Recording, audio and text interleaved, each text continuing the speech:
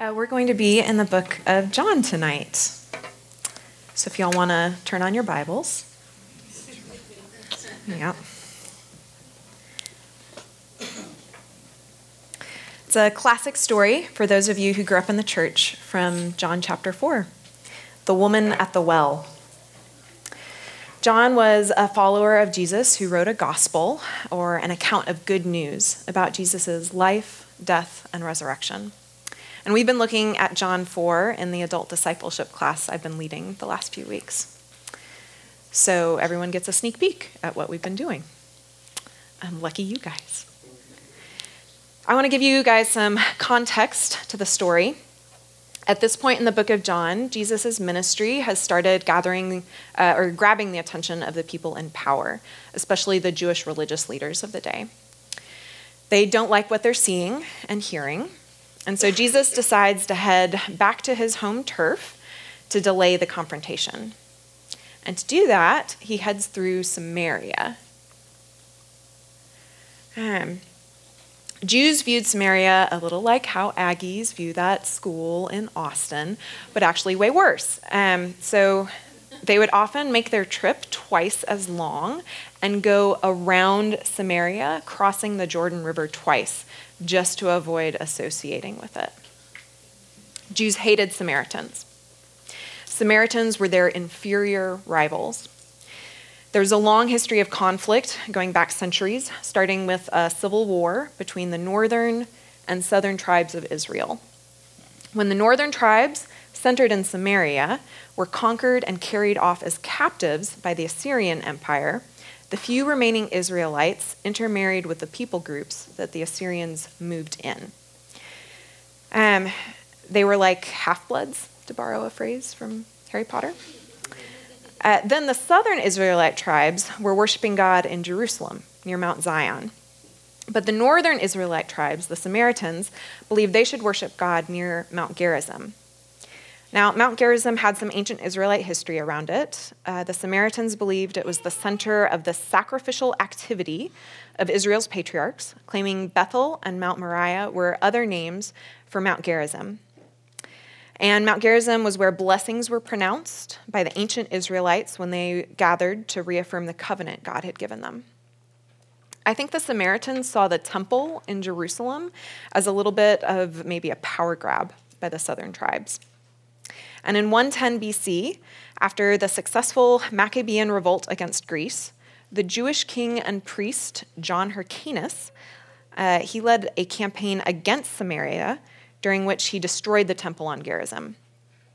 So the Jews and the Samaritans both believed the others to be heretics. And once the northern Samaritans and the southern Jews were both conquered by the Babylonians, the Jews had to compete with the Samaritans for resources and influence. So if all that history was way too much for you to follow as I said it out loud, here's the gist.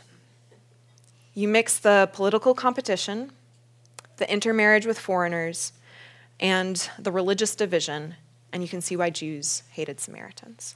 There was just too much tension in the air. In John 4, Jesus interacts with not just a Samaritan, but a Samaritan woman. Jewish men, especially respectable Jewish rabbis who taught the law like Jesus, did not talk to women. Not women in public who were unrelated to them. Definitely not unrelated women in public alone at a well. They didn't want even the hint of impropriety, and women, unfortunately, were stereotyped as either temptresses or stupid. So with all that tension and delight in the air, let's read John 4, 5 through 26. Eventually, Jesus came to the Samaritan village of Sychar, near the field that Jacob gave to his son Joseph. Jacob's well was there, and Jesus, tired from the long walk, sat wearily beside the well about noontime. Soon a Samaritan woman came to draw water, and Jesus said to her, "Please, give me a drink." He was alone at the time because his disciples had gone into the village to buy some food. The woman was surprised, for Jews refused to have anything to do with Samaritans, like we just talked about. She said to Jesus, "You are a Jew, and I am a Samaritan woman. Why are you asking me for a drink?" Jesus replied, If you only knew the gift God has for you and who you are speaking to, you would ask me, and I would give you living water." "But sir, you don't have a rope or a bucket," she said, "and this well is very deep. Where would you get this living water? And besides, do you think you're greater than our ancestor Jacob, who gave us this well? How can you offer better water than he and his sons and his animals enjoyed?" Jesus replied, "Anyone who drinks this water will soon become thirsty again. But those who drink the water I give will never be thirsty again. It becomes a fresh, bubbling spring within them, giving them eternal life." "Please, sir," the woman said, "give me this water. Then I'll never be thirsty again, and I won't have to come here to get water." "Go and get your husband," Jesus told her.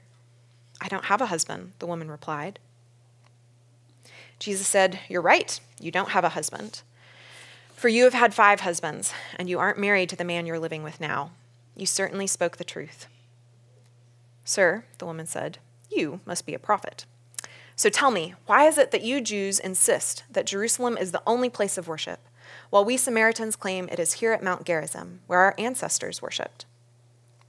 Jesus replied, "Believe me, dear woman, the time is coming when it will no longer matter whether you worship the Father on this mountain or in Jerusalem.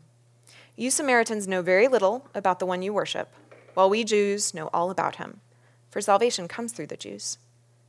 But the time is coming, indeed, it's here now, when true worshipers will worship the Father in spirit and in truth. The Father is looking for those who will worship him that way. For God is spirit, so those who worship him must worship in spirit and truth." The woman said, "I know the Messiah is coming, the one who is called Christ. When he comes, he will explain everything to us." Then Jesus told her, "I am the Messiah." I want you guys to find a partner to talk to about this passage. I'm going to give you all 2 minutes. I'd love for each of you to share one thing that struck you about this passage that you found interesting or new or confusing, and one question that you have after hearing this passage. When I've heard this story, most of the focus has been on the Samaritan woman, on her past and how she interacts with Jesus. And I'll talk some about that, but I really want us to focus on Jesus tonight. So here he is, a Jewish man approaching a Samaritan woman, asking her to meet his need. Jesus meets Sammy in his own need. Now, Jesus could have created some water for himself, or a bucket to get the water out of the well, or called an angel to refresh him. But Jesus does miracles with a purpose: to bless the needy, teach who God is, proclaim that God's kingdom has come. In Matthew 4, one of the passages we actually focus on during Lent, Jesus is tempted by the devil to provide bread for himself when he's hungry, and Jesus refuses. So here he is, in the middle of a hot day, thirsty and tired and alone, without a way to get water. And along comes Sammy. She can meet that need. But as the conversation progresses, Jesus is able to offer to meet her needs. He's coming from Jerusalem, where he's known, where crowds ask him for miracles and respect his teaching. But here in Samaria, nobody knows him. Sammy isn't expecting him to do or say anything. In fact, she doesn't know what to expect. He's breaking protocol. A Jewish man has approached her in need. So her antenna is up. And now he offers to meet her needs in an intriguing way. And Sammy engages, but she has some objections. She points out he doesn't have anything to scoop water up in, the very reason he seemed to be talking to her in the first place. She brings up Jacob, a shared ancestor. That could easily have provoked a fight, since the Jews didn't really like that the Samaritans claimed similar ancestors, what with them marrying all those foreigners. And they didn't like that the Samaritans claimed to be following the patriarch's laws more closely. On top of all that, no one's found a better water source in the area since Jacob's time. What better water could Jesus possibly have found? He's not from the area. What is he doing? But in all these objections and digressions, Sammy is engaging with Jesus and his offer. He presses through these things, because they aren't as important as her need for life welling up inside of her. He could engage on the topics, but it wouldn't get to the heart of who he is or who she is. So, Jesus presses through to offer to meet Sammy's deepest needs. Now, don't write her off as dumb for missing his meaning. What he actually says does mean a running spring water. He's not using metaphorical language there.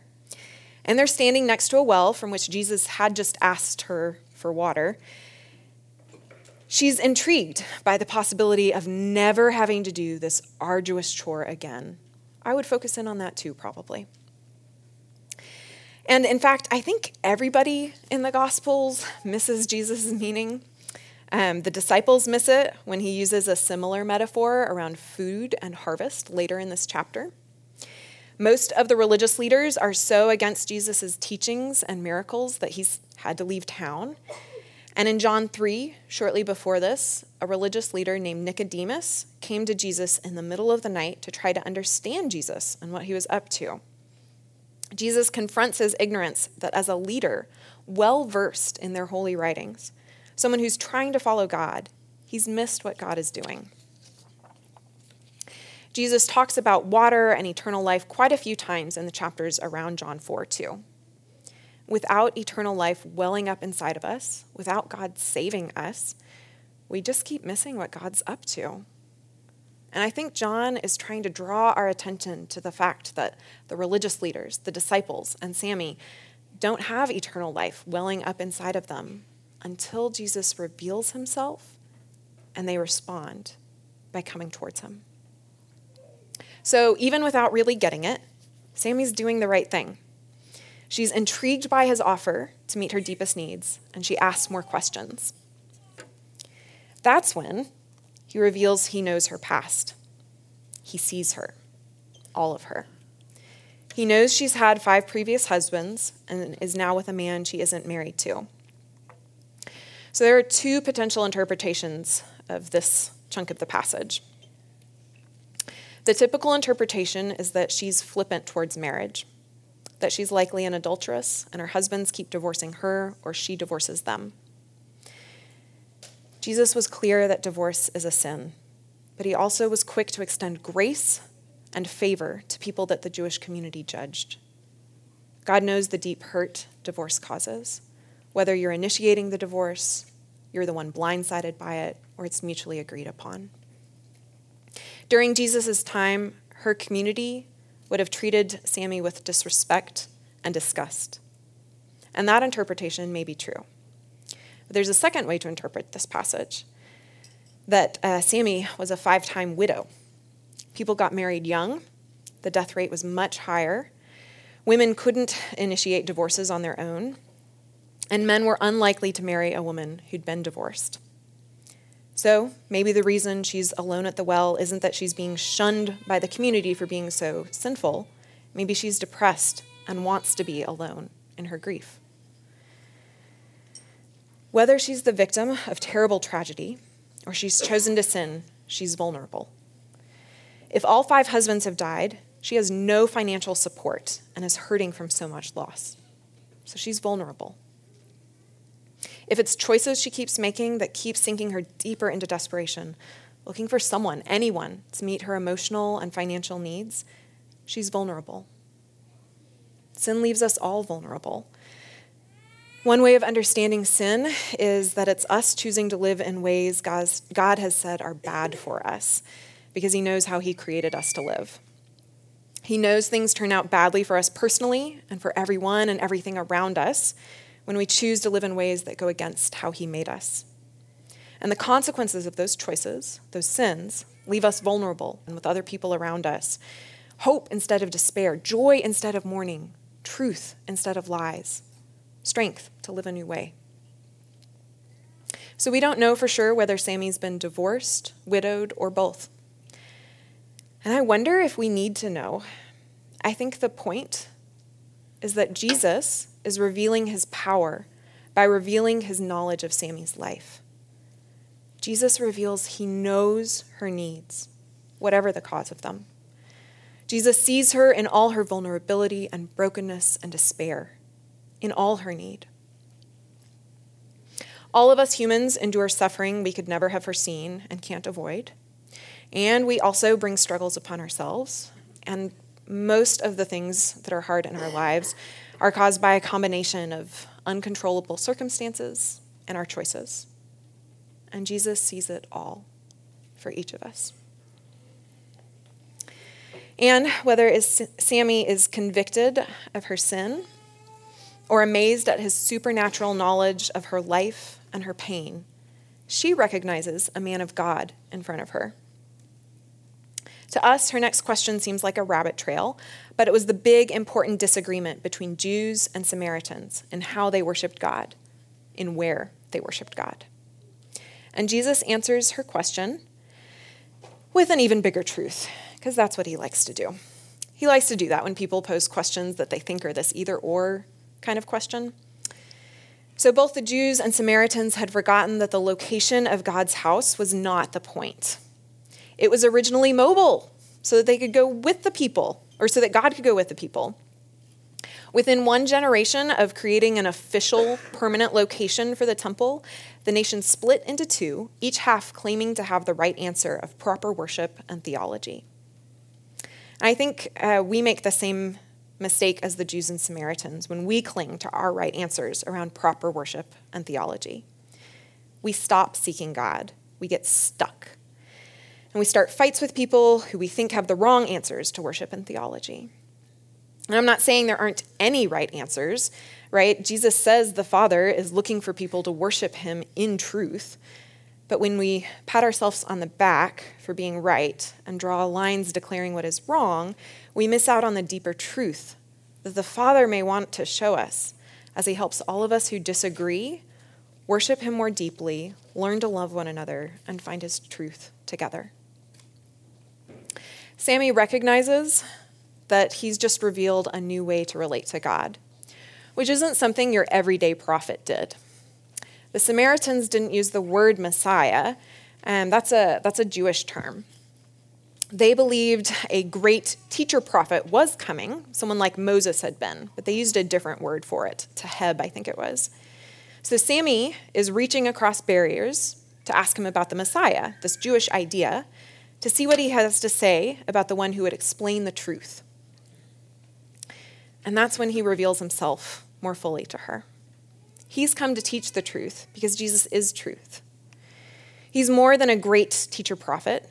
He reveals this new way to relate to God, worshiping in spirit and in truth, because Jesus is that way.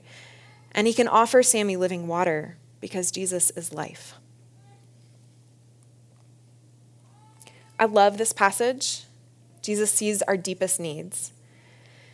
And he uses our needs, our vulnerabilities, our brokenness, our desires, our very humanity to draw us closer to him.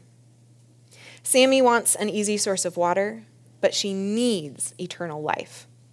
She wants to understand a religious debate, but she needs to relate to God in spirit and in truth. Jesus draws her in with talk of water, but draws her even closer with truth. The whole thing started by him approaching her in need, and as she engaged with him, he got to reveal more and more intriguing truth about himself. Sammy responds by running to tell her village, and they respond by coming to see Jesus, inviting him to stay with him for a few days, and believing in him. Sammy starts the story by addressing Jesus as Jew, then Sir, then Prophet, then Messiah. And her people end the story by proclaiming that Jesus is the Savior of the world. So like Sammy, let's consider some potential ways to respond to what we've learned. Jesus gives us living water, water that will quench your every thirst, meet your deepest needs. Just like when thirst suddenly hits us, sometimes we're not aware of what our deepest needs are until we become really desperate and have to look them full in the face. And just like when we mistake thirst for hunger, sometimes we mistake what our real need is. So Jesus knows our deepest needs, thankfully, and wants his life to well up inside of us to meet our needs. So what questions do you have for Jesus right now? What's pressing on you?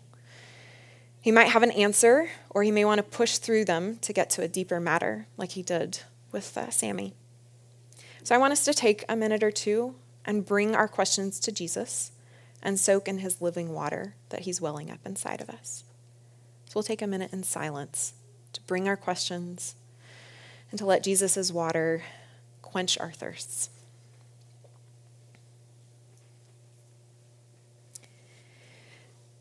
God, come and speak to us. Come and be present with us. Come, life, and fill us up. Thank you, Jesus, that you meet our every need, and that even short moments like this, you can meet our needs, and that, you are drawing us closer with your living water. So I do want to say also, this living water isn't just meant to make us feel good inside, isn't meant to just meet us in our questions. I think that's a bad place to stop. Water goes stagnant after a while if it's stuck. And so God's living water is meant to be welling up for others in your life, just like it did for Sammy. When we don't share what we've received, we rob others of knowing God's goodness, and we become inward focused, unhealthy. Obviously, we don't need to swing the pendulum in the opposite direction, where we only try to share God's goodness with others and rarely experience it for ourselves. We don't need to sacrifice our needs and get burnt out in the process. The point is to receive God's life, let it well up inside of you, and respond to the goodness you receive by inviting others to receive it from God too. So we're going to take some time here in a second to think and talk about how we could do that this next week. And there are two things I'd like for you to consider as we do that. So first, Jesus approaches Sammy in need. It was really refreshing for me to remember that Jesus lived this fully human life, needs and all. I really resist being vulnerable with others. I don't like to admit my needs to myself, much less to other people. And so I tend to share just enough without actually getting into like my really deep fears and sins and hopes and regrets. And so I struggle with being vulnerable. And I'm even less vulnerable with people that I'm not sure are following Jesus with their lives. This last fall, I started attending a weekly group run by the library called Babies and Books. I wanted my son Walter to get to spend time with other kids his own age and, be exposed to books. And I wanted a chance to connect with women who might not be involved in a church and who also had a kid Walter's age. And so it has been very slow going, but I have actually gotten to connect with some of the women there. And this year, towards the beginning of the semester, I realized I needed to be honest about my fears, about Walter's language development, about my frustration around my job hunt. And it has been really hard to go to others in my need. I mean, it's March, and I'm still just like barely scratching the surface of my vulnerability with them. I do want to say, while it's not always what God calls us to, maybe that'd be unhelpful for them or really damaging for you, going to other people in my need, it's what he's been inviting me to do. It's what he does in this passage, and it's what he did coming to earth as a baby. And so I think that that can be a good model for us to consider. Second, Jesus genuinely engages with Sammy. I don't think he approaches her about water just so he can manipulate the conversation to be about him. The passage says he was tired, sitting by a well, waiting for food that his disciples were going to bring from the village. Then he has this opportunity to reveal himself to her, and he takes it. But he's definitely not engaging with her because somebody at church encouraged him to.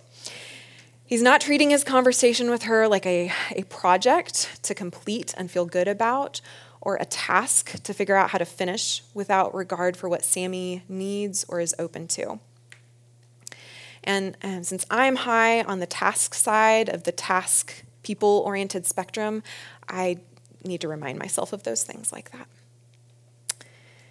So, as you think about this next week, remember, Jesus came to Sammy in need and genuinely engaged with her. How can you share God's life with others in this next week?